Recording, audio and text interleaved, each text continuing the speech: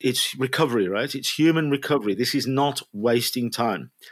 This is a really valuable tool. And if you make it the first pillar to try and optimize your recovery and take it not as serious as everything else, but, at least raise your knowledge, for heaven's sake, is that your hydration plan will benefit. Your nutritional plan will benefit. Your exercise will benefit. Your relationships with others will benefit. Your productivity will benefit. Welcome to this week's podcast with your host, Sarah Ann Macklin. Today, we dive into the importance of sleep for recovery and performance. In the last few years, sleep has really become a cornerstone pillar. Poor sleep has been linked to many underlying health conditions, such as a rise in cardiovascular disease, hypertension, and even Alzheimer's disease. A study last week involving mice showed how protein plaques may build up in the brain if sleep is disturbed, because this affects cells that normally destroy them. And this is worrying data because before COVID, dementia was the leading cause of death in the UK. So today we really take a deep dive into sleep, how to know what the sleep stages are, how to know what our chronotype is. Is napping good for us? Is napping bad for us? And we also explore sleep trackers. You might have heard of the Oura Ring or you might have an Apple Watch. But how accurate are these? Today's podcast is a long one, but it's one that is full of so much insight and knowledge and facts. So I really hope you find it interesting. Do try and stay with the whole hour-and-a-half episode because honestly, it gets so interesting the more that you get into this episode. This episode is brought to you by Four Sigmatic, who have turned astoundingly nutrient-dense ingredients and aptogenic herbs into delicious mushroom coffee. Four Sigmatic's mushroom coffee is organic, fair trade coffee with lion's mane mushroom for productivity and chagra mushroom for immune support. Taking us to Fungi Town, I absolutely love using an alternative such as Four Sigmatic instead of coffee. It really is easy on my gut and it doesn't leave me with that awful jittery feeling or that midday crash that sometimes people can experience with coffee. All Four Sigmatic products are organic and plant-based. Plus, every single batch is a third-party lab tested to ensure its purity and safety, so you know you're getting the highest quality coffee and mushrooms possible. Now, you're probably thinking, does this coffee taste like mushrooms? I can guarantee you it tastes just like coffee that you love. It brews dark and it's nutty and tastes delicious. Go to foursigmatic.com/bewell. That is www.foursigmatic.com/bewell and fuel your mornings with some delicious mushroom coffee. A quick shout out before we get into this episode of our workshop coming your way. The Be Well are really excited to host a very important workshop with tickets starting at only £10. The workshop will focus on understanding our anxiety triggers and what we can do about them. At the moment, there are so many provoking anxiety triggers, especially the state of the world that we're living in right now. It can feel very unsettling, and without understanding how to manage anxiety, it can manifest into more of a severe mental health problem. We want you to help take control of your anxiety and manage it. So come to this workshop. Tickets are available online and they are only £10. Head to bewellcollective.co.uk to buy yours, and we really hope we can see you there. Nick Littlehales is recognised as the world's first and leading elite sports sleep coach and regarded as a leading human recovery innovator. He has over 35 years experience within the sleep and sleeping product industry and over 24 years dedicated to elite sport. His unique, passionate and proven approach is endorsed by leading sports science professionals, managers, coaches, organisations in sports, and now business, health and education worldwide. Nick is the author of the #1 bestseller book called Sleep, which sets out to debunk the common sleep myths as well as educating the reader on his revolutionary R90 human recovery technique. Nick, welcome to Live Well, Be Well. Thank you so much for coming onto the podcast. My pleasure, Sarah, and I'm very well today. It's a gloomy day in Britain, but a very happy day, I think. Good. I'm so pleased that you're well. And I'm interested to delve deep into the gloominess of today because from speaking to you recently, you've mentioned about how light can really affect our sleep cycles. So before we delve into how we can really optimize our sleep in this podcast, could you first give all of the listeners today a brief introduction into how you came into the world of sleep? Well, I'll try and keep that as simple as I possibly can. I've been asked that question a hell of a lot over the last few years, but it's just a journey like lots of people travel along where you bump into things, a little bit of fate, a little bit of this. But I was just a massive fan of sport when I was a teenager, above and beyond my studies, I have to say. But that was way back in the late 70s, 80s. The world was a completely different place. And, I wanted to be a, celebrity sports star. I did a little bit of golf. That didn't work out for me. Got into my mid-20s, decided to get married to my childhood sweetheart. That pathway made me join the furniture industry. That made me join a company that was in the sleep industry, a big company. I started off as a lowly representative, driving around selling bedding products to people. I got fast-tracked to their international sales and marketing director at 32. It was a very big brand. Anybody who's over the age of, 50 or 40 might remember the name Slumberland. And I was traveling around the world, observing sleeping habits all over the place, about sleeping products and sleeping and how important it was, working with some clinical professors in sleep and everything else. And then there was such a lot missing in those days without phones and social media. But I collaborated with a few colleagues in the industry to set up the very first UK Sleep Council, which I was the chairman of. I suppose a little bit of midlife crisis, which happens to everybody in their 40s, that sort of journey between growing up and then moving towards, the latter end of your life. And I just sort of decided that, everybody took sleep for granted. Not a performance criteria. It wasn't really a health pillar. They just tagged it on to the end of something. I just thought, I need to go off and do something better with my life.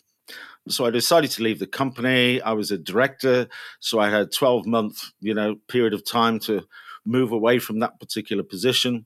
And during that time, I could have a bit of fun. My UK office was based in Oldham, Manchester in the UK. There happened to be a local football club called Oldham Athletic. They knocked on my door and asked me to sponsor the shirts. So I thought, well, that's a bit weird for the company I work for, but lots of people in the workforce supported the club, so maybe they'd like the company's name on the front of a football shirt. That involved me with local football because I signed the check. I wasn't aware at the time that it was a sort of breeding ground for footballers for a club called Manchester United, just down the road. So I happened to bump into them and bump into the manager, Alex Ferguson. I suppose I'd always had a particular sort of DNA strand to me that was, if things didn't make sense or there wasn't a sort of definitive approach, it sort of goes back to my father, I think, who was an engineer and innovator in his own time. But it was sort of like, well, maybe there's another way of doing it. So I'd listened to lots of stuff and lots of contradictions, lots of myths, misunderstandings. So I think that all collected inside of me. So when I started talking to the world of football, they're all sleepers, like we all are, but it was a conversation more about performance and about recovery. So that dialogue started. My company wasn't even interested in what I was doing. I was working with a team called Manchester United, who at that period of time, unbeknown to me, suddenly went on and won what was known as one of the best treble-winning sides ever, the class of 92 and Mr. Beckham and everybody else. And so there was a massive focus on what they were doing. So, the sleep bit, people going, well, there's a guy going in and talking to him about sleep and recovery rooms and napping and stuff like that. And they also played for the England squad. So there was a spectacled French manager who came along at the same time called Arsene Wenger. He joined Arsenal and he had a very different approach, almost, maverick approach to athletes and football and training and disciplines. And so between the national squad, the physio of the national squad was a guy called Gary Lewin. He became interested in what the guys were talking about. He invited me into Arsenal Football Club to talk to what was a much multicultural team than Manchester United. We had players from all over the world. And, suddenly I woke up one morning and the press had just gone, these pampered footballers have got a sleep coach. What on earth is that all about? And so that's really where the title came from. That's really where my journey started. I had to, make it up, Sarah, what is a sleep coach in elite sport. Over the last 2 decades, I've been working with British Cycling and Team Sky and national squads, Olympic squads all over the world, whatever gender, whatever age group, whatever demographic, whatever sport. And it's been a journey of constant pressure because nobody really knew what I did. And up until sort of recent years, sleep was always shoved away in the back of our minds, taken for granted. But now we're sort of on a very sort of step-by-step process of going, wow, it is actually important. Wow, why haven't we had education? Wow, why don't we know more about this? Wow, we start to feel the real impacts of pushing the boundaries too far and getting reminded that we're just human beings with brains and bodily functions. So that's really been my journey of hidden away in elite sports, making things up, trying to find a more definitive approach. And it pretty much applies to every human on this planet. It's not specific to elite sports. And that's what brings us here today. That's a fascinating story and so interesting that the main pull for you into sleep was the understanding around performance and recovery. With sleep coming to the forefront of many of our conversations, I thought it might be really good to start with a few facts around currently our sleep habits in the UK. So from Insomnia UK, in 2021, they found that 36% of UK adults struggle to get to sleep at least once a week. Almost 1 in 5 have trouble falling asleep every single night. And nearly half of the UK have trouble falling asleep at least once a month. Many of us are struggling with our sleep. And I'm sure many people listening to this have had sleepless nights where they've tossed and they've turned and they've woken up feeling really groggy and maybe underperformed that day. So when we start understanding sleep, how can we be looking at our sleep cycles? Is it true that there's 4 sleep stages to our sleep cycle? In principle, there's 4 main stages. You could look at it as 5 or 6. It just depends how clinically you look at the process of sleeping from a clinical aspect. But yeah, 4 to 5 stages appear while you're in a sleep state. You're not in control of those stages. So the trick is to do things throughout your day to reveal them like your brain would want them to be revealed. Can we talk about the different sleep stages and how we can promote and increase those different areas of sleep, such as REM sleep and deep sleep? Because it's quite interesting that one person may be getting good quality deep sleep, but poor REM sleep. I love these questions because I only get asked these questions probably in the last 5 or 6 years.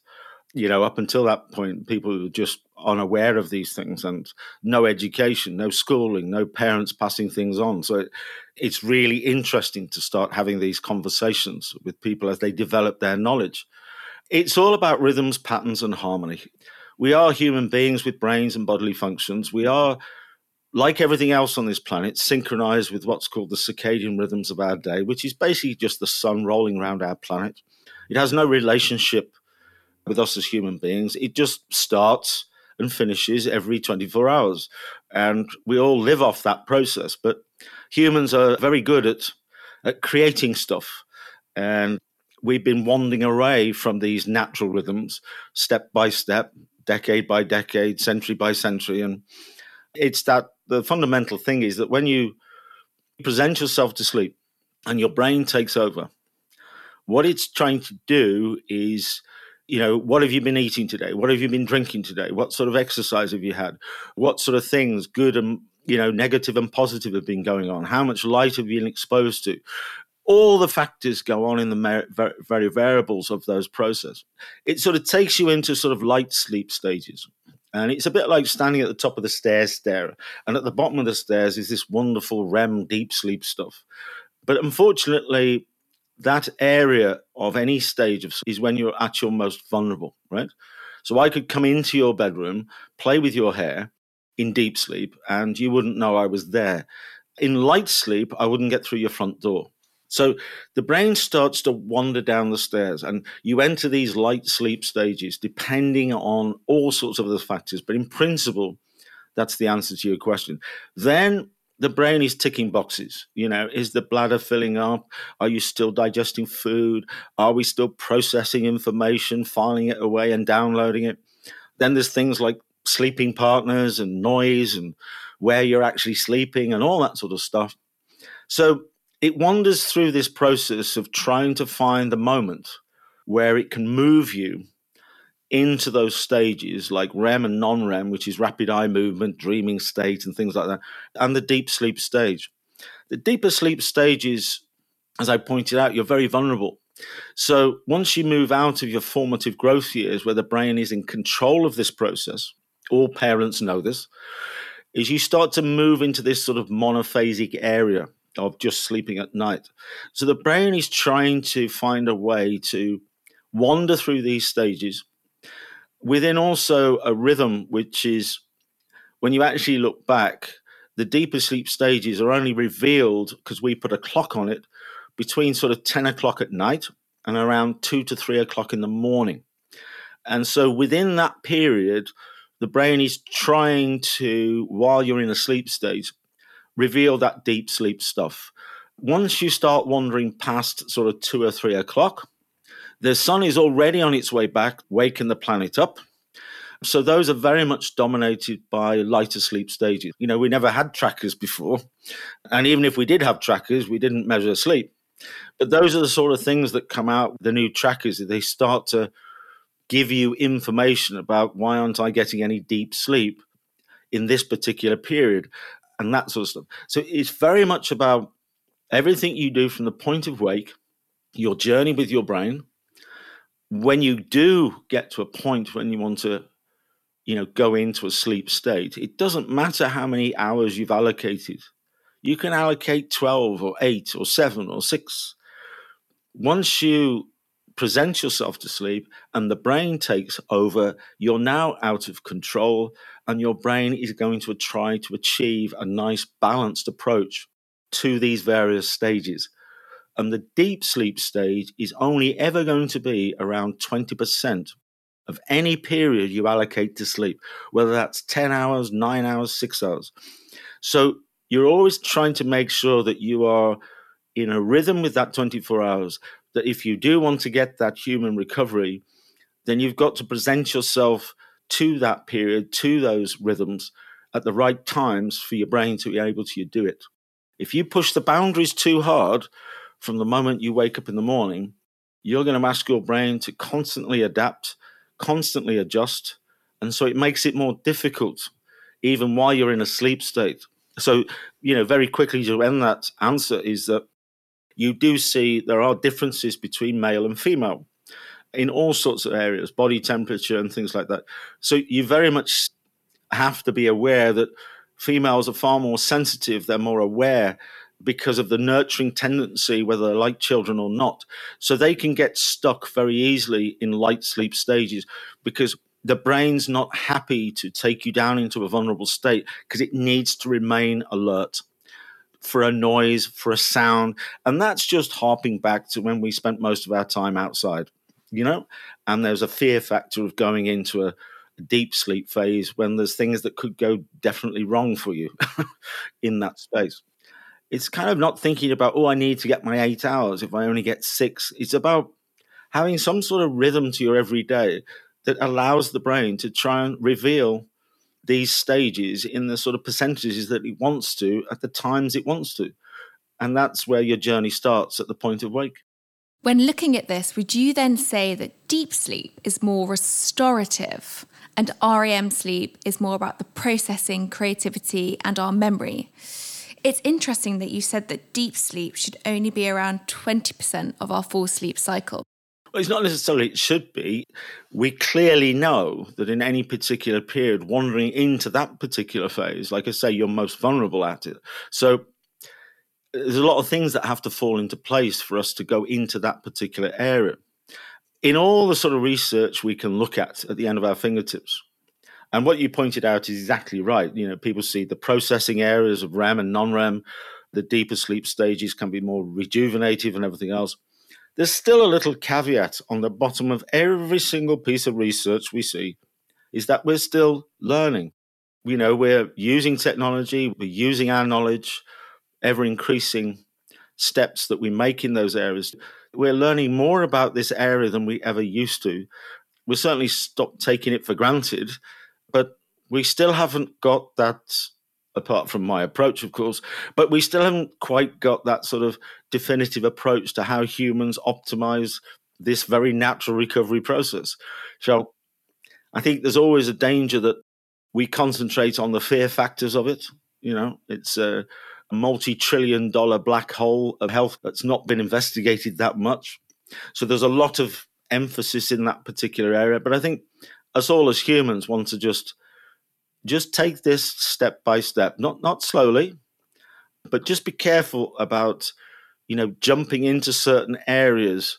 Even all the trackers that are out there, and there'll be another 20 tomorrow and another 30 the next week, and they'll all get better or prove this or prove that.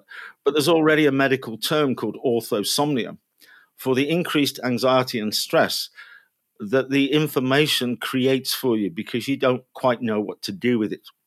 Because there's a marked difference between, you know, in sport, if we can't track it, we don't do it, right? So it's kind of like when you're mentally and physically active and you're tracking that, like heart rate variability, things like that, and recovery rate, you can sort of do something and see the results of it and develop a training program or a routine or something like that. But the data that you're getting is something where you're out of control of. You're asleep. Your brain's in control. So we very much focus more on the data through the day, how that's going to tell you what's likely to happen tonight, rather than worrying about what are the results of that when you wake up in the morning. And then, because it's not a performance factor, may never be, but you can't say that in this world. But is it ever going to stop somebody going to work? Is it ever going to stop a pilot flying a plane? Is it ever going to stop a nurse or a surgeon or a parent, a mother or a husband taking kids to school?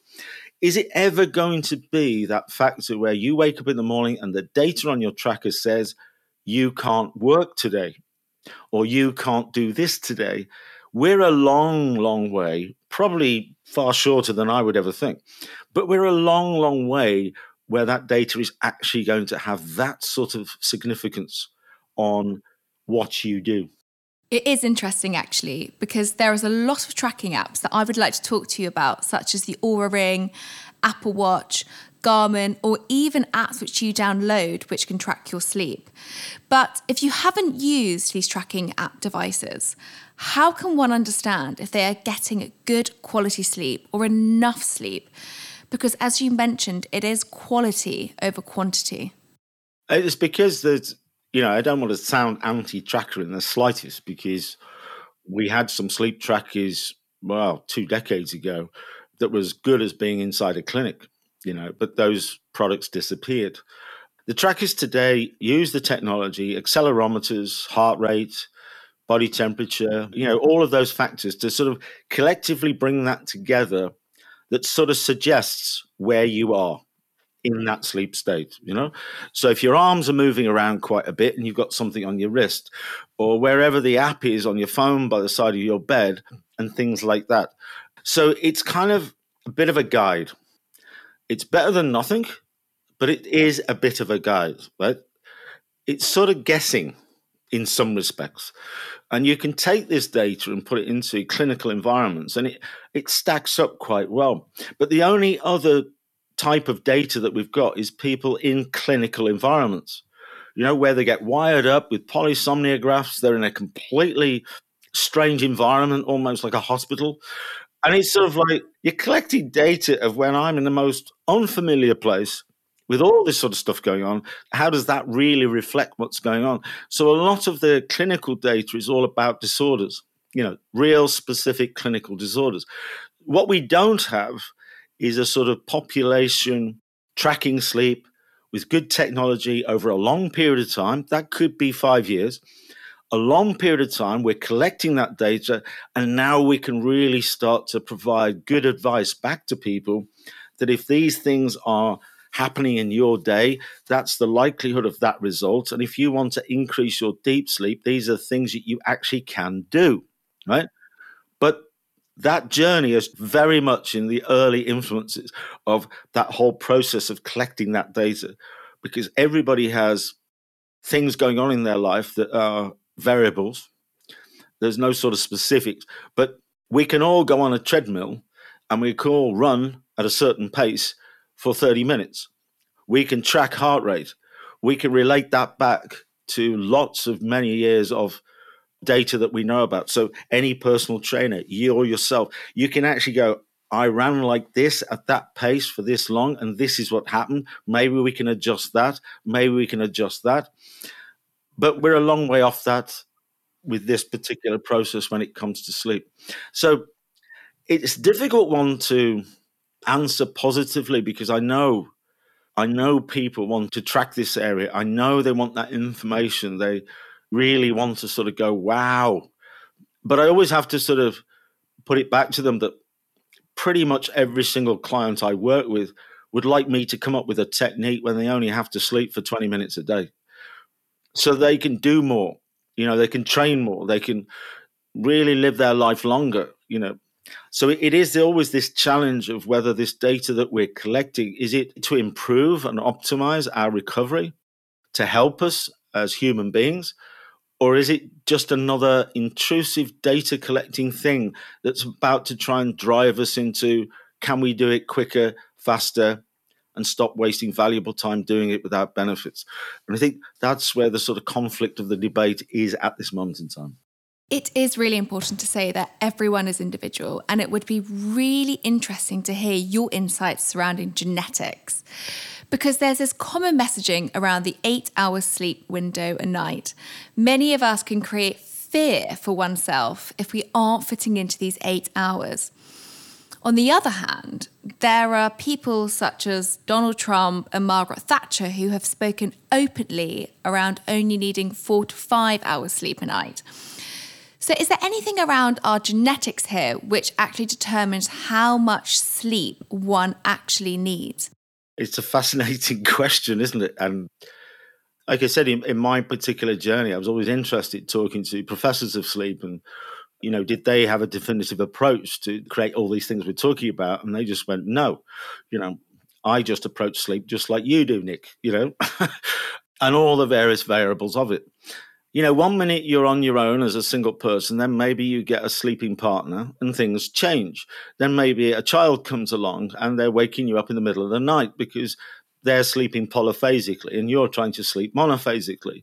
How does that apply to a nurse or a surgeon? Night shift workers, multi-shift workers, frontline workers, they just ignore it because there's no opportunity for them to focus on an 8-hour block. And then up until the electric light bulb came along, right, which is not that long ago, it's Victorian times in our world, we never used to try and sleep in one block. So our 8 hours, which is 30% of 24, we need to be optimizing human recovery in around 30% of every 24, depending on our behavior. But that's about where it is. So that's 8 hours out of 24. But those 8 hours worth of recovery or more as you're growing up was always developed through that 24 hours. That's the polyphasic term. So it's kind of not that long ago that we'd never tried to just sleep in one block and get all 8 hours in one block. We would gather our recovery throughout that 24-hour period. So you kind of like, okay, then, well, that's how Margaret Thatcher did it. Or that how is, I won't even mention his name. Well, I shouldn't have mentioned Margaret Thatcher either. And suddenly I'm working with elite athletes and, swimmers are swimming at 4 o'clock in the morning and performing at 11 o'clock at night on the other side of the world and traveling and planes and hotels and all sorts of things. And paradigm shifting stuff was coming in from the late 90s to where we are now with phones and social media and all sorts of stuff. And it's like, whoa, now we're drinking 2 liters of water a day where we didn't even think about water before. There was all these pretty paradigm shifting things happening from the late 90s to where we are now. And it was just, you just start to realize that you can't keep telling people that if they don't get 8 hours, they're going to die. Or in later life, there's going to be all sorts of complications. You've got to find some way that they feel confident and comfortable with their optimizing their recovery with something that they're out of control with. So how do you shift that back and say, I'm not interested in how many hours you allocate to sleep. I'm interested in the quality of your sleep, and I'm interested in how you approach sleep. So everything you do from the point of wake throughout your day, have you got some rhythm? Have you got some balance? Have you got some patterns? Because unless those things are in place, it doesn't matter how many hours you allocate to it. Your brain's not going to reveal it. There are certain people, human beings, they are, maybe a little further along the Darwinian pathway, depending on where you come from and what you believe, right? They seem to be like Usain Bolt, can run faster than anybody else. Or there is a person who can live off 3 hours. There's 4 girls who've just rowed a boat across, a big old piece of water, broken a record, and they're all in a little boat together. It doesn't take too much imagination that they are very close in every aspect. And they're getting like 2 or 3 hours for a period of time. As I started to work with extreme athletes, single-handed round-the-world sailors on a boat for 3 months, and they could only sleep if certain criteria was there. I was a parent. It's just like, wow, what I've got to do is if I'm constantly worrying about if I don't get my 8 hours, allocate 8 hours, and when I go into sleep, I don't get the quality from it. And if I wake up in the middle of the night at 2 o'clock and I'm worrying about that because I can't get back to sleep, I wake up early, I don't feel great. I seem to be in a sleep state, all of those 8 hours, 9 hours, but I don't feel refreshed. And I think that's the thing about the trackers sometimes. You'll wake up and the tracker says this, but you feel like that. And you're not quite sure why the contradiction is there.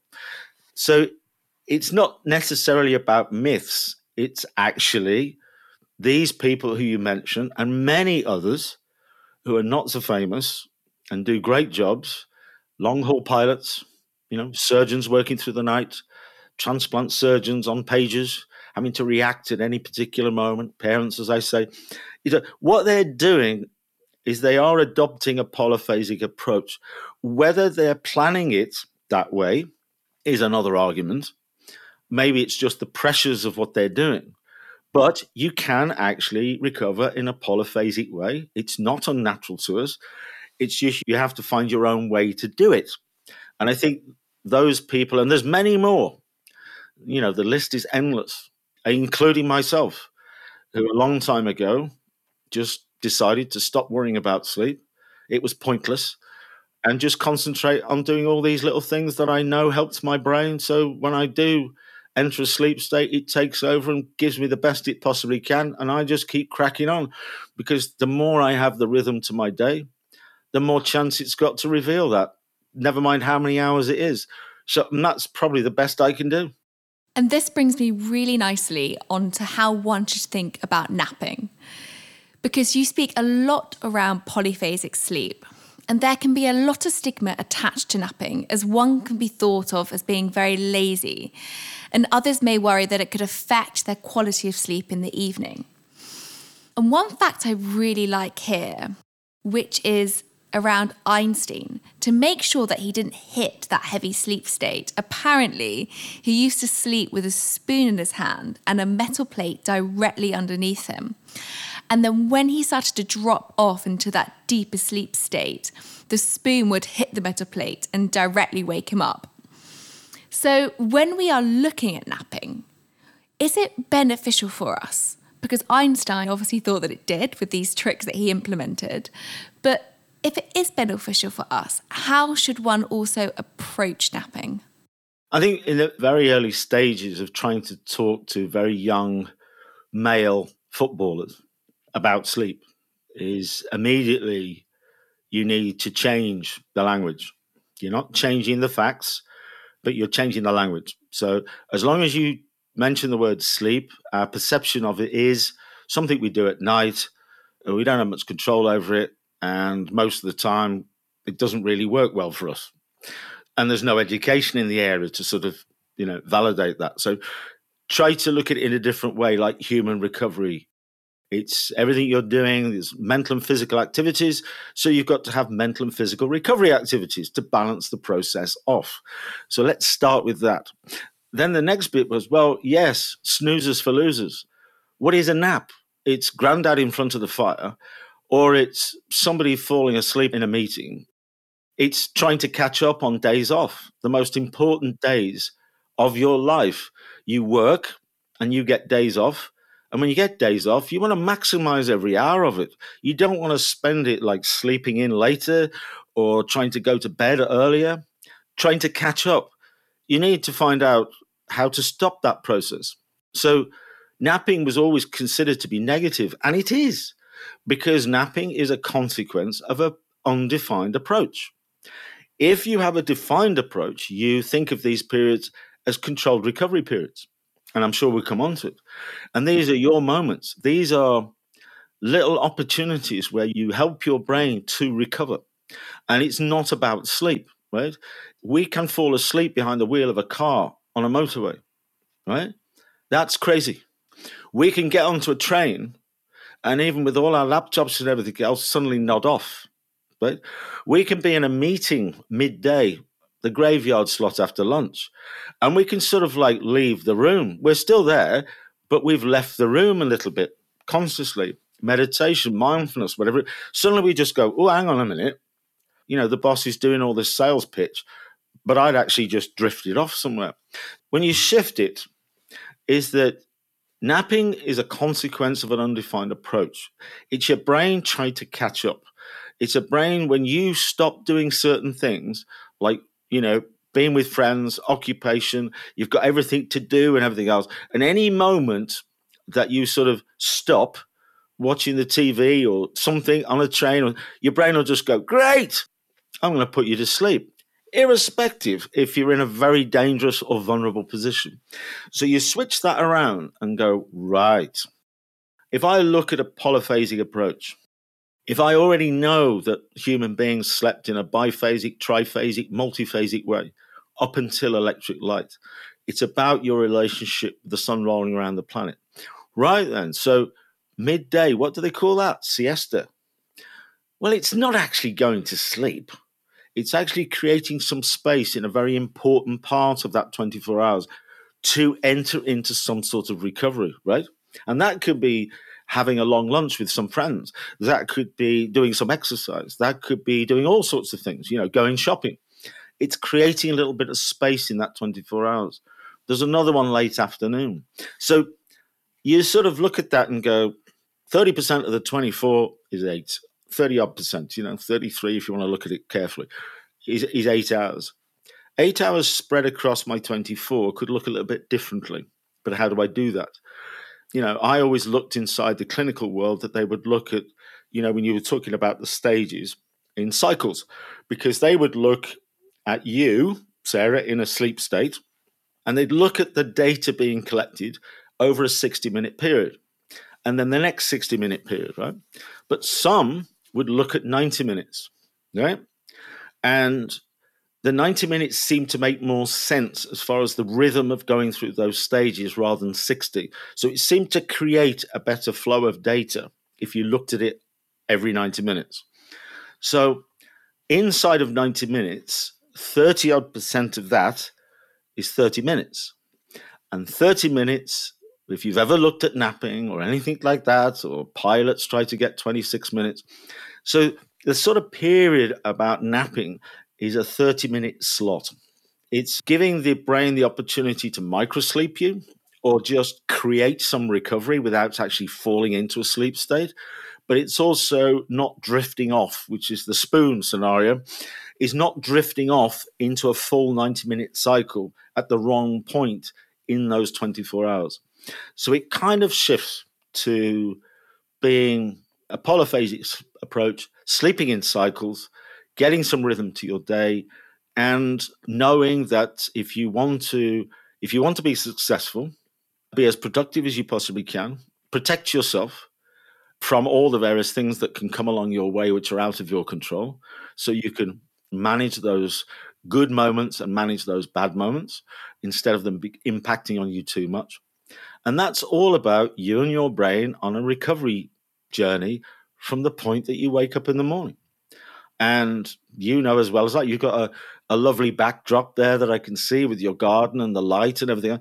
And even if we just turn around from looking at me and doing this podcast, we just turn around and look into the garden for minutes. The brain is now visualizing that, not this. It's creating little different emotions of calm, of de-stress, of life's not that bad. You're also exposing yourself to the light. It's a little bit of a process of just help your brain. Give it a little moment. Help it along my journey throughout my day. It's only a couple of minutes. Just look in a different direction or move in a different direction. But when we were looking at your question before about suddenly, in my little journey, probably up until London 2012 Olympics and the years beyond that, nobody talking about sleep, nobody looking into it, nobody really, wanting to change something in that particular, but things were going on in the background to change that sort of mindset. And I think suddenly we start going, wow, how do we optimize this? How do we do that? And suddenly we start seeing sleep pods arriving in businesses. If you want to have a nap, hang on a minute. The reason why that person wants to go into a sleep state is because they're recovery deprived, and trying to catch that up inside a working environment is completely ridiculous. What you should be thinking is giving them recovery time, right? Looking at your everyday schedule that provides Sarah an opportunity for her to go and sit in the garden, for her to have some space.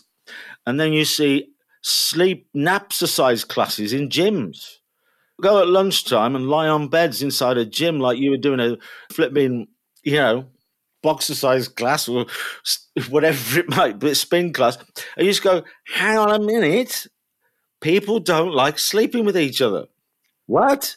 Yeah, even the most madly in love couples as human beings, all the sex, all the security, all the spooning, absolutely great. But when you actually enter a sleep state, you're likely to turn away from your partner, curl up in a little ball and go, I'll see you later, right? So it's kind of like, hang on a minute, sleeping inside a pod, trying to overcome. Have you actually talked to the people yet before you invest in these pods, before you do this, before you start creating these other things for your staff to do? That's all supposed to be on the health and well-being journey to help everybody be more productive and happy. But you haven't even told them, and it's probably not your role to do it, but you haven't even told them about circadian rhythms, chronotypes, pre and post sleep, sleeping inside, polyphasic sleeping, and the fact that we actually don't like sleeping with other people. That's why that room has got dust in it now. This is really interesting, and we're going to explore chronotypes in just a second. But before I do, let's speak about the importance of natural light and actually stepping outside. So to give our listeners some context of where I'm actually recording this right now, I have a glass hallway with lots of light coming in, and I'm actually sat underneath it whilst I'm recording this. And you did ask me prior to our conversation to download a light meter app on my phone. And I have done it, and I have been sharing it with my friends to look at the amount of light, aka lux light, which you call it, throughout the day. And although I am in this glass box, I would call it, when I merely step outside into the courtyard, the lux value on my light app increases dramatically. Can you explain why it's important that we do step outside to gain this natural daylight and why it's so important for our sleep cycles? Because I guess you would say this is one way that you can help optimize your sleep cycles throughout the day. You could always see that daylight has a blue energy light, blue light, as part of the spectrum. And that blue light is pretty much, known by most as being the light that will principally enter your eyes, whether your eyelids are closed. That goes through to light receptors into a little gland called the pineal gland. And that blue light triggers that pineal gland to create the hormone serotonin. And serotonin doesn't make the brain do something. It tells the brain that it should be unsuppressing everything, right? And making you fully active in every single way, right? When that blue light's not there, this is sunrise, midday, sunset. We're human beings wandering around outside as hunter and gatherers, right? So the sun disappears. So now we're in diminished light. That's firelight, gaslight, yellow light, red light. It's not blue light from the daylight. So then those light receptors tell the pineal gland to stop producing serotonin and produce melatonin. And melatonin tells the brain to do the opposite, to suppress everything down, right? So your brain is responding to its exposure to light. Too much blue light, and it's telling the brain to keep active. Too little diminished light, it's not being inactive. You now know, don't you, that it's like this little journey of step by step, isn't it? You have made conscious decisions to create an environment, lots of glass, bring the outside in, plenty of daylight. You know what it's like to be outside, whether it's exercise or not. It just feels great. Be outside. It's cool, If you get stuck in an office for 2 or 3 hours and you just step outside, it doesn't take too long before you go, oh, that feels good, whether it's fresh air or stuff. But there's a lot of research that said that this sort of light process happens a lot quicker than we previously imagined. So suddenly you're there and you just go, wow, that's just glass. All it is glass. We're not talking about curtains, or that's just glass, and you're completely surrounded by daylight. But the difference between the other side of that glass and where you sit is just off the charts. Now, you don't really need to dive into the science of that, do you? So you just know, wow, there's something going on there. So I think that's why, knowing you're a very fit and healthy and progressive person, as soon as I started to hear coaches and parents saying to their kids, shut your tech down because the blue light coming off your tech is really dangerous, I just went, hang on a minute, you haven't even had the conversation of how brilliant it is, how amazing it is if you have a balanced approach to using it. And then suddenly blue blocker glasses come along, which we use very effectively, but it shouldn't be used in isolation to keep using your technology, trying to protect yourself from something that's quite damaging. That's a whole negative pre-sleep routine beyond belief, isn't it? So it's kind of like, well, let's try and start that conversation about light, not make it up, but let's get into it.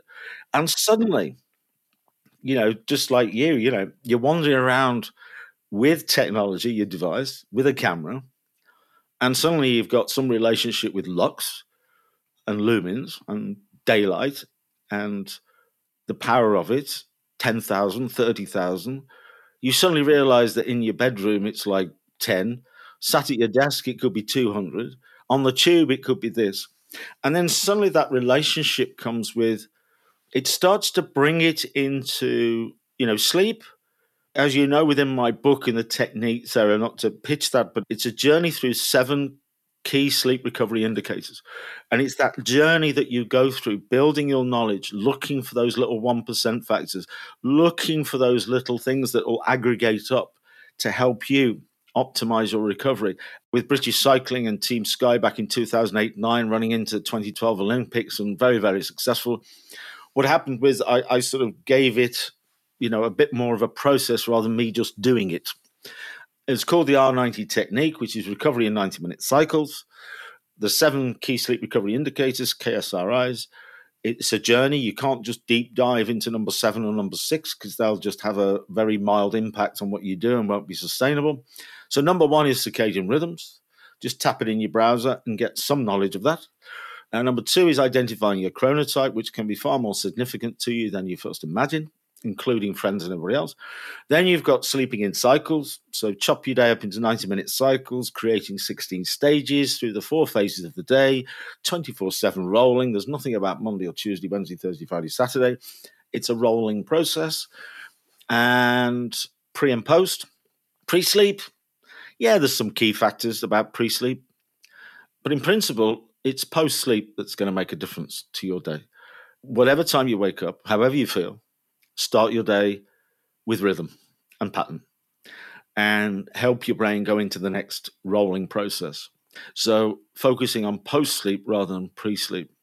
Then you end up with this little sort of 16 stages, 4 phases, sort of consistent start to your day, thinking about CRPs, thinking about a polyphasic approach. You suddenly start and thinking about, recovery is not always about being asleep. It's about a nice journey with your brain. And you end up with a little mental and physical activity and mental and physical recovery activity planner subconsciously in your head, that you're always got these little things going on, that it's not a waste of time. So you get to that point. And then you can get to number 6, which is the environment that we sleep in.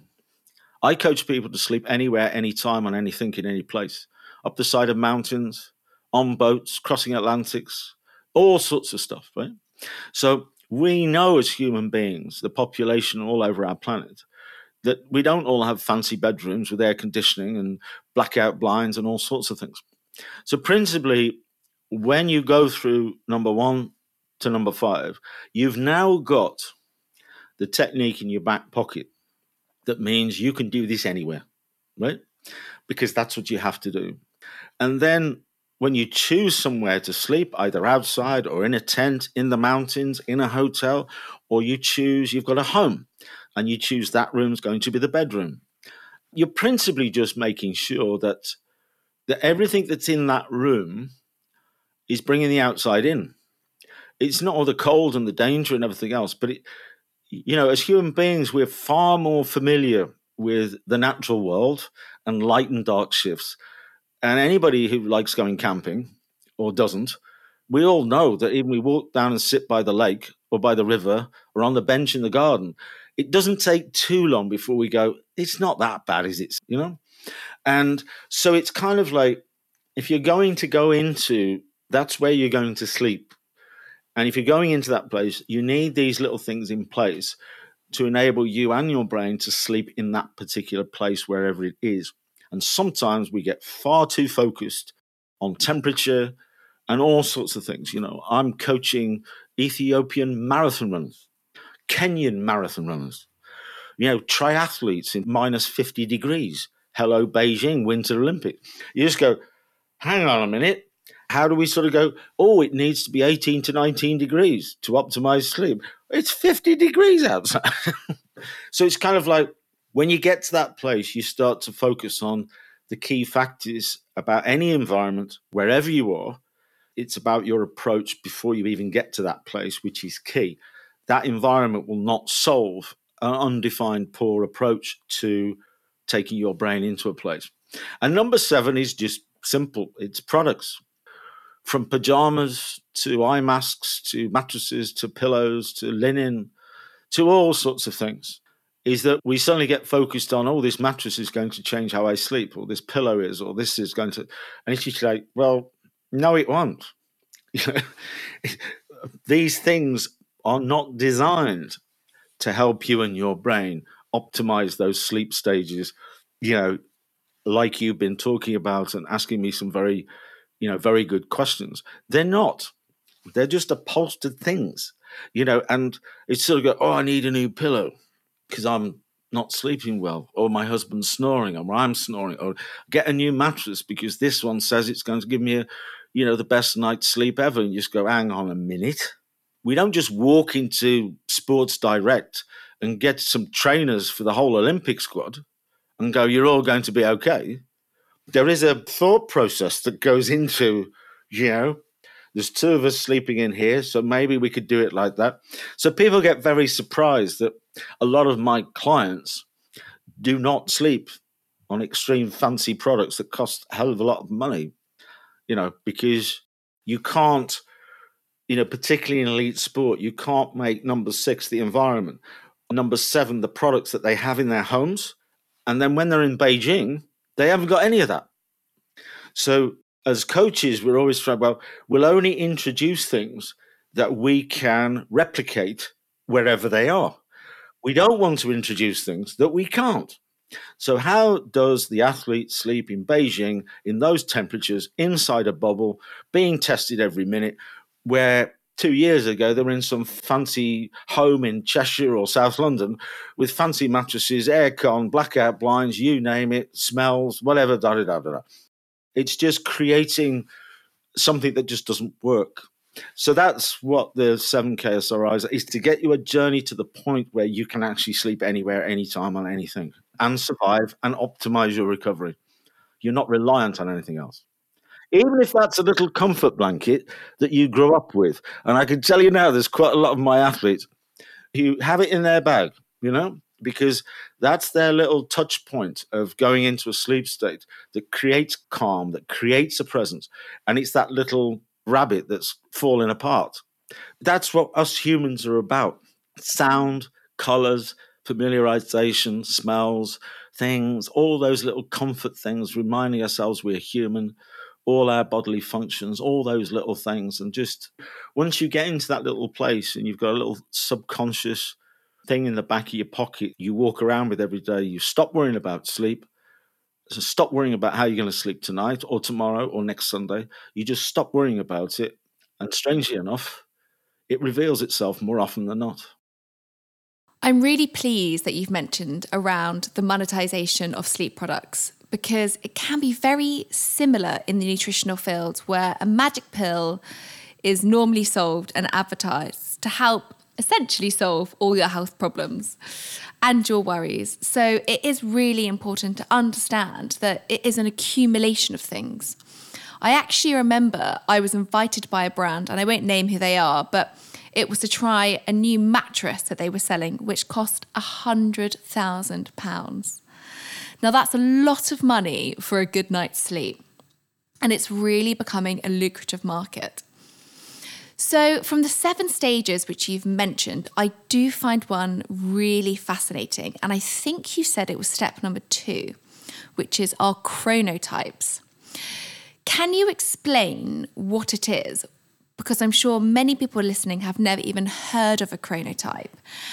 And how do we find out which chronotype we are?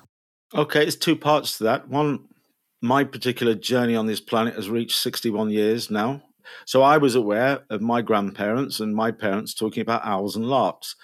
They're birds, 2 different types of birds. A lark, sings away in the morning, and the owl is tweeting at night. That's strange. What does it actually mean in the world of us as human beings?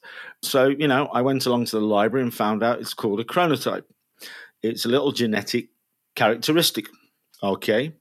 So as humans, if we're all sleeping outside, hunter-gatherers, then this little pineal gland, as we mentioned before, is the sun comes along and starts to rise and starts to bring the light into the world. The plants love it. Everybody loves it. It triggers the start to a day.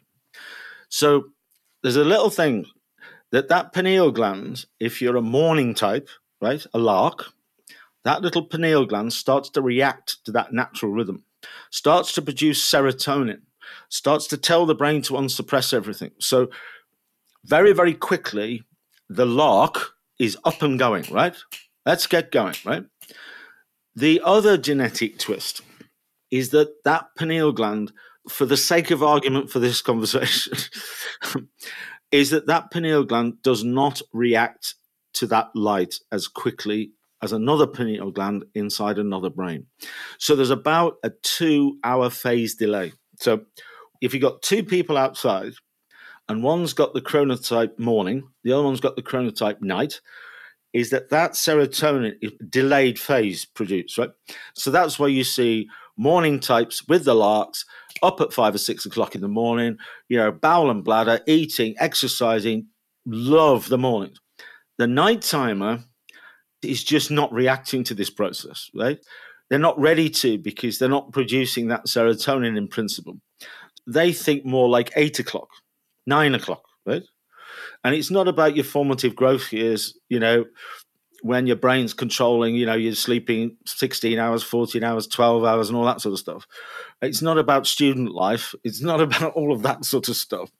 It literally does mean that whether you're outside or inside your bedroom, your pineal gland is reacting slowly. So what happens with that is that nighttime chronotypes, if we're all outside, would have had a polyphasic approach to their recovery that would have been more in harmony with the 24-hour rolling process, so it wouldn't have had less effect, right? But in our world, PMers have to live in an AMers world. And that means my alarm goes off at 6:30 because I'm a morning type and I'm up and hungry and ready to go. But also the PMer has to come and join me because they do the same job as me, or they take kids to school, you know what I mean? So they have to force themselves out of sleep. So you immediately get this. I put my alarm on for 6:30 because that's my most consistent start to my day, right? I will wake in the final 90-minute cycle between 5 and 6:30, 5:30, 5:45, 6 o'clock, 10 past 6. But I will always wake in that final cycle, switch the alarm off, because it's only there for security, because my brain's in control of this process, not me. I want to be able to start my day at 6:30. So I switch the alarm off I go. But the PMer, and I need to be at work at 8 o'clock, and it's 30 minutes away from work. The PMer's still hitting the snooze button, half an hour before they need to be at work. They're grabbing a protein bar. They're grabbing something en route. They're dragging themselves into the day, right? Overstimulating, trying to do things. When you get AMers and PMers who become friends, but they don't really know they're AMers and PMers. Sarah's asking me, who's an AMer, to be at the gym at 5 o'clock before we go to work. And I go, well, she's my friend. It's good for me to go and exercise. So I go along, but I'm a PMer. It's the last thing I'd want to be doing at 5 or 6 o'clock in the morning, unless I've done something in advance. So once you start to get knowledge that you can override it, you can camouflage it, you can ignore it, right? But the most important thing is to have a relationship with it. Don't think you're an in-betweener. That's just camouflaging. That's just going, well, I've got a job where I have to get up early and I also have to be up late at night. So you're camouflaging it. If you took yourself away, maybe like a holiday, if you took yourself away and you're in complete control, gone camping, whatever it is, you will know what your most natural start to the day is. And PMers do not choose 6 and 6:30. They choose 8 and 9 and 10, right? They also, because they're slightly out of sync with that natural rhythm, because they're being woken up sort of 2 or 3 hours before they've got that serotonin level right to help them start the day, they have this second hit. So once they get into the evening, they get this little second wind. So they're very comfortable to be very creative, very active, whatever type of disciplines they've got to do, beyond 12 o'clock, 1 o'clock time in that area, they become active. So the chronotype thing has got a number of different layers to it. One, of course, I want to go to the gym with my friend Sarah. It's good for me. And within our schedules, it needs to be, we're at the gym at 6 o'clock in the morning, right? Now, I don't want to stand there and go, well, I can't do that because I'm a nighttime chronotype. Can't we do it 8 o'clock at night, Sarah, right? But what I do know is I need to start my day at least 60 minutes or 90 minutes prior to going to the gym at 6, because I do need to get lots of light in, whether it's inside my house or outside. It might be dark.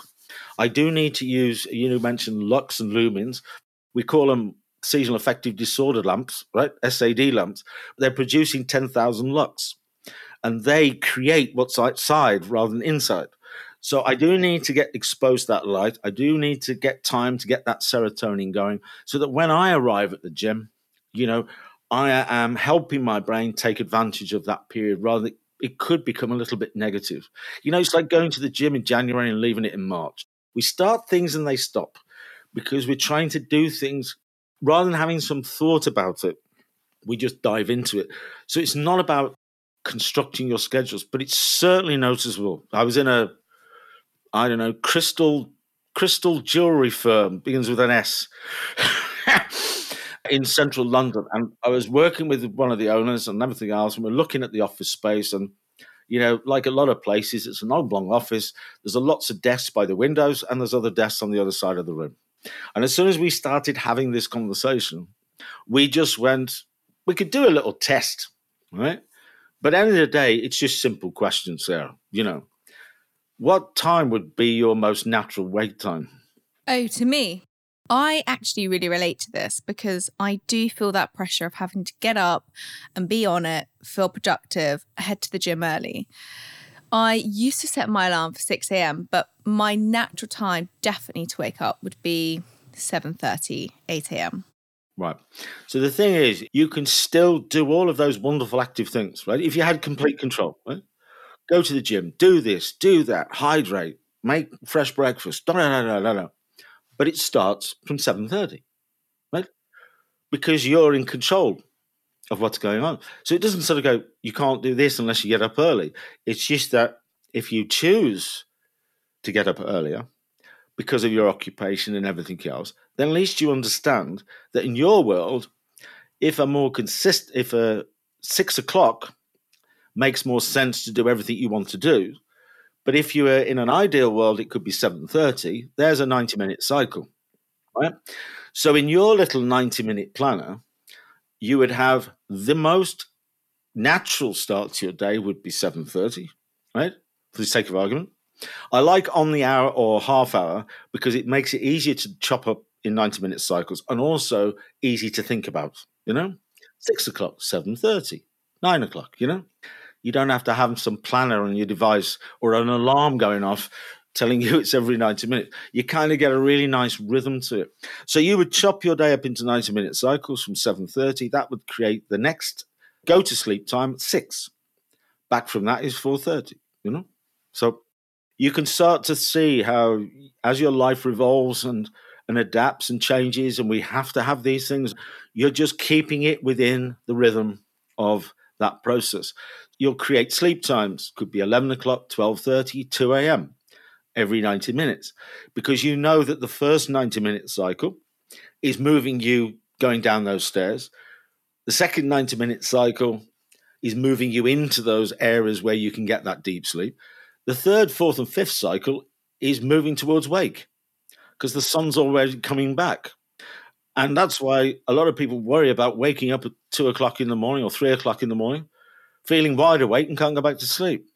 That's just the polyphasic thing kicking in, because we would wake at that time and be active for a cycle and then go back. So it's like, oh my God, why is this happening? So because it's natural. You probably went through a couple of 90-minute cycles, say from 11 o'clock into 12:30, into 2 o'clock. You got some deep sleep. It's only 20% anyway. You got it either side of that period when it's mostly revealed. And then you were knocked out of sleep. And now you're awake. So what do you do?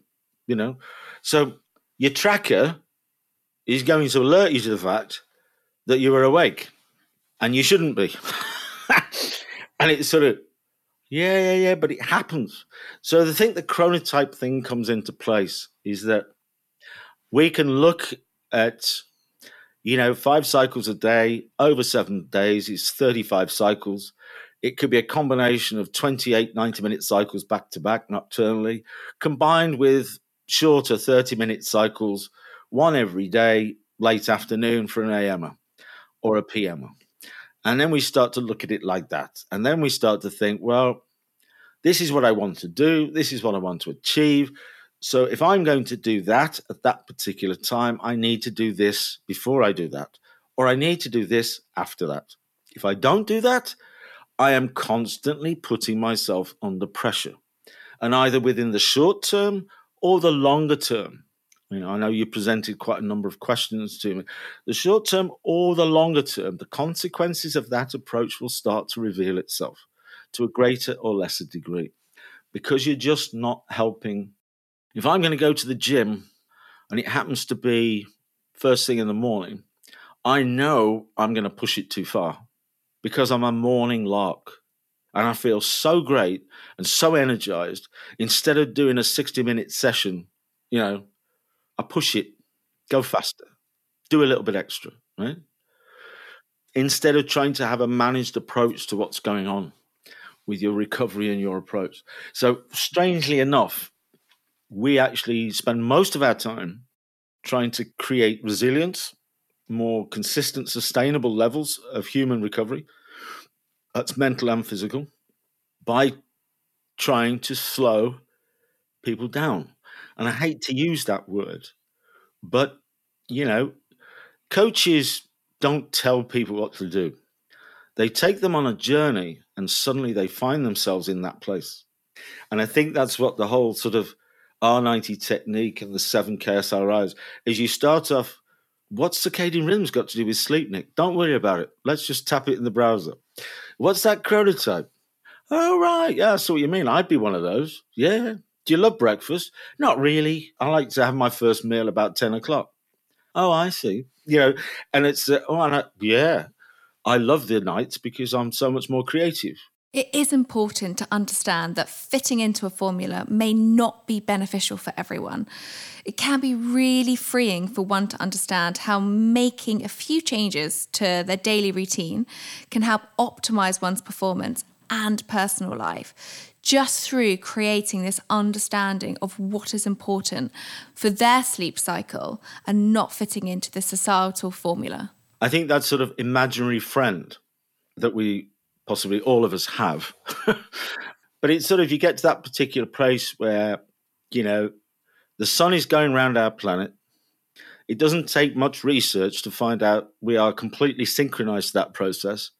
But we've invented things like electric light. We've invented daylight saving time, which doesn't happen all over the world, which causes all chaos in the winter months for us all.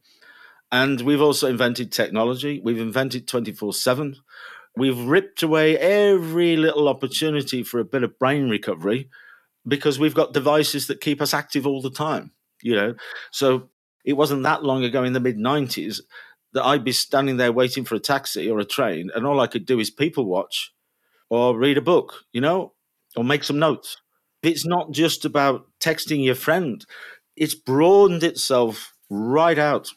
It's not to look back, but it's certainly, like I said at the start of the conversation, it's, the tracking, the $1 trillion black hole. I mean, you tap mattress or sleep or problems or how do I do this? And you just get bombarded with every algorithm going on the planet. So we know that at the end of our fingertips, we've got the most exciting things in front of us, but they are also scary. And no generation really knows the full impact of all of this. So we know it's really exciting, but that's the problem, is I see an ever increasing addictive behavior going on, below the iceberg tip, as you would call it. So even when you go into the corporate world, the business world, the sports world, or everything else, is people in the background are just, they're not getting a good night's sleep. They're not recovering. They might get a bit worried about it and stuff like that. And they tap something in, and before you know where you are, sleeping tablets are arriving in a brown box, or melatonin supplements, or devices, or apps, or all sorts of weird things that suddenly start arriving on your doorstep, and you start using them, trying to, deep dive into trying to put something right. So we should be the healthiest, most knowledged human population that's ever walked this planet. Surely. Why is that not the case? We've got some really healthy people. We've got people pushing the boundaries of human performance beyond belief. But in general terms, pre-COVID, in general terms, whether we're just talking about it more so we're more aware of it, but you can certainly say that we're not the healthiest maybe not from a mental perspective, but there's some crazy stuff been going on, continues to go on even today, which shows that, as human beings, we really need to take a step back and we need to understand that we're just brains and bodily functions. And we've got to be very careful of how we push the boundaries of all sorts of things in a sort of recovery deprived state, because that can be very dangerous. Decision making, alertness, mood, motivation, all of these factors are all generating around this area. So I like to think that I have got a nice relationship with my imaginary friend, my brain. And my brain says, consistent start to the day. I really love that, Nick, because it's like the sun rising. Right, so we'll have a consistent start to the day. Yeah, and by the way, you're an AMer, so let's have a good start to the day, but let's balance it, because we don't want to push it too far in the morning and crash in the afternoon, because we've got things to do. Cool. What's really going to help you more than anything else? Consistent start to the day, Nick, and loads of light. I mean, I need big time light, right? Because then I'll unsuppress everything. You'll get rid of all the waste in your bowels. Bladder's easy. We'll do some mental challenges. I'll unsuppress you, make you the best person possible, and you'll be walking around, fueling off the good stuff that you've had for breakfast. Healthy, balanced approach. Give me little CRPs every 90 minutes, just a couple of minutes. Only fill that hydration bottle up halfway, so you just have to go to the kitchen and fill it up half again, just to create breaks, just to create little things. And then a little 30-minute period in the afternoon for me and you. If I want to put you to sleep, I will. I'll microsleep you. You don't have to worry about me, Nick, because I can put you to sleep anywhere. So if I want to put you to sleep, then I will. You just create the space. Just have some vacant mind space. Don't even try and do anything. That's just us. If we do that, we've got some rhythm to our 24 hours. Now we take the pressure off phase 3, which is the evening. So we don't have to rush around all night trying to eat the right things, go to the gym, got to do this, get the emails out. Let's take the pressure off that phase 3, because actually, if we're allocating 4 90-minute cycles tonight, which is 6 hours, we'll go all the way through those 6 hours with no awakenings, no disturbances. I'll take you to the bottom of the stairs. We'll get that 20%, and we'll wake up and crack on again. So if we do this together, right, then I will look after you. Right?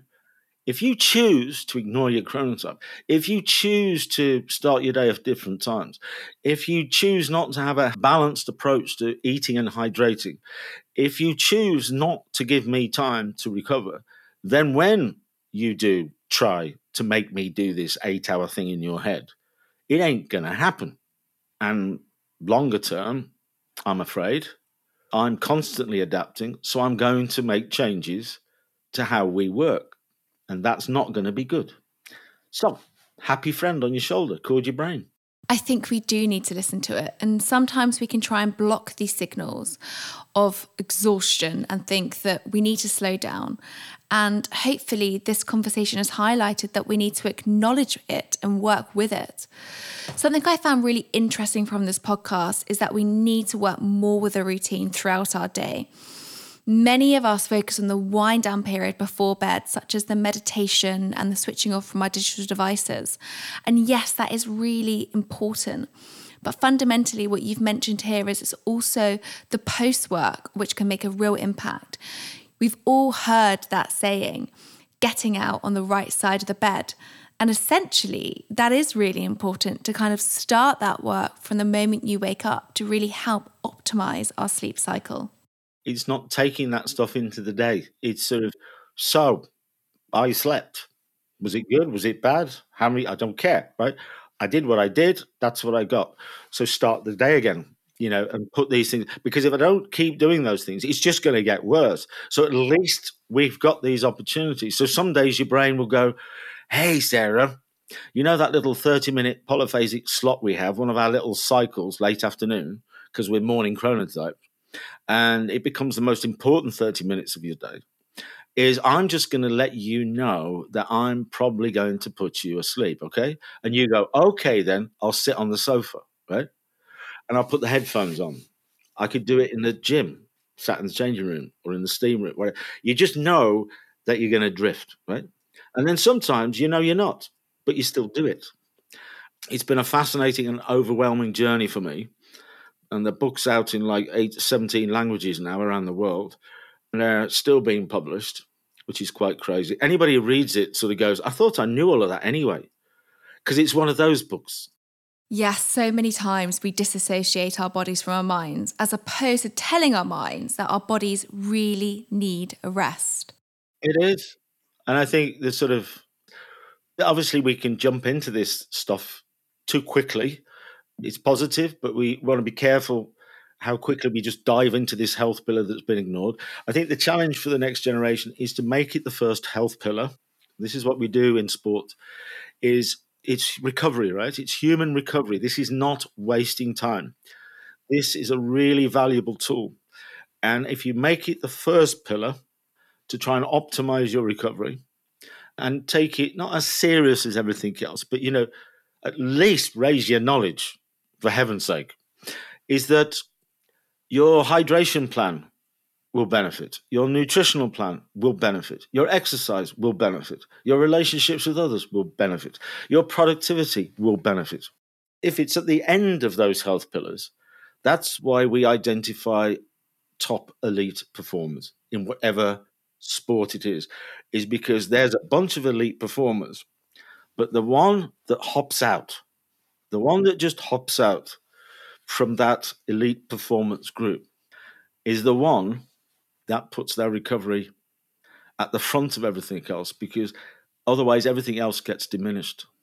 So you always try to say to the next generation, the key to our success, wherever you come from, whatever you're thinking the future holds for us, your key to this is being able to help your brain and yourself recover using these very simple techniques and not losing sight of that. That's your key to absolutely everything that's going to go on in your life. Hopefully this podcast has been really helpful and started that education, even though it's been a really long one. But hopefully it's left people wondering, what is my chronotype and how much light am I getting? And do I start my day with a good routine? I'll try and pop this onto the show notes, but to help people continue their journey, can you tell everyone where they can find you? My personal website is sportsleepcoach.com. You put Nick Littlehales in a browser, put Sports Sleep Coach in a browser, and you'll find us. We've got lots of blogs, videos, all sorts of stuff, free content. The book is available in an audible version and also a quick read. But Amazon, Google Play, all that sort of stuff, audible.com, secondhand versions for a few quid, all that sort of stuff. And we've got coaching services, because I coach people and all sorts of stuff in all sorts of areas and things like that. But, we're always dropping things onto Instagram, through LinkedIn, through Twitter and Facebook and things like that.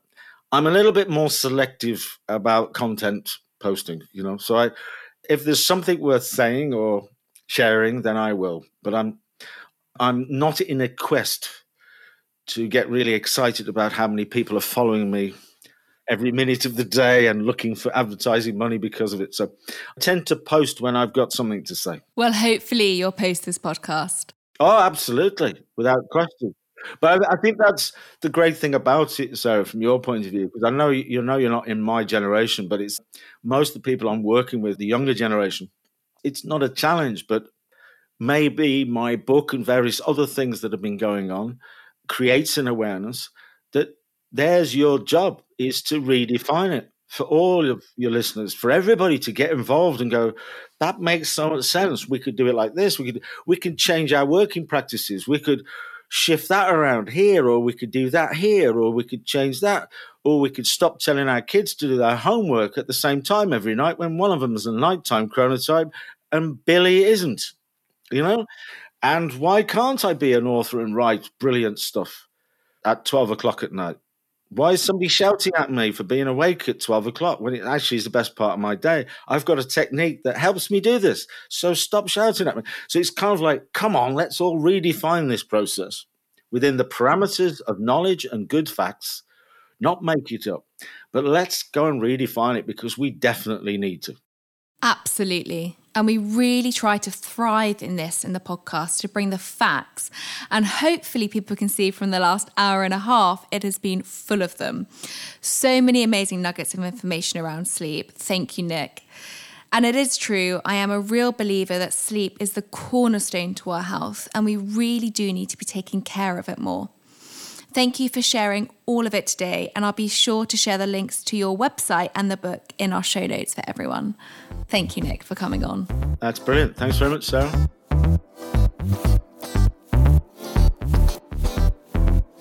Thank you for listening to this week's episode of Live Well, Be Well.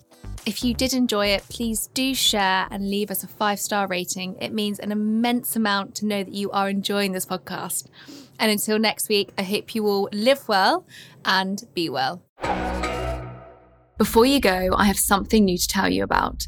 There's brand new bonus content waiting for you with every new guest I speak to. These are exclusively for my inner circle of Apple subscribers. To listen now, head to the Live Well, Be Well show page on Apple Podcasts, where you can activate your free trial and you can enjoy the podcast without adverts.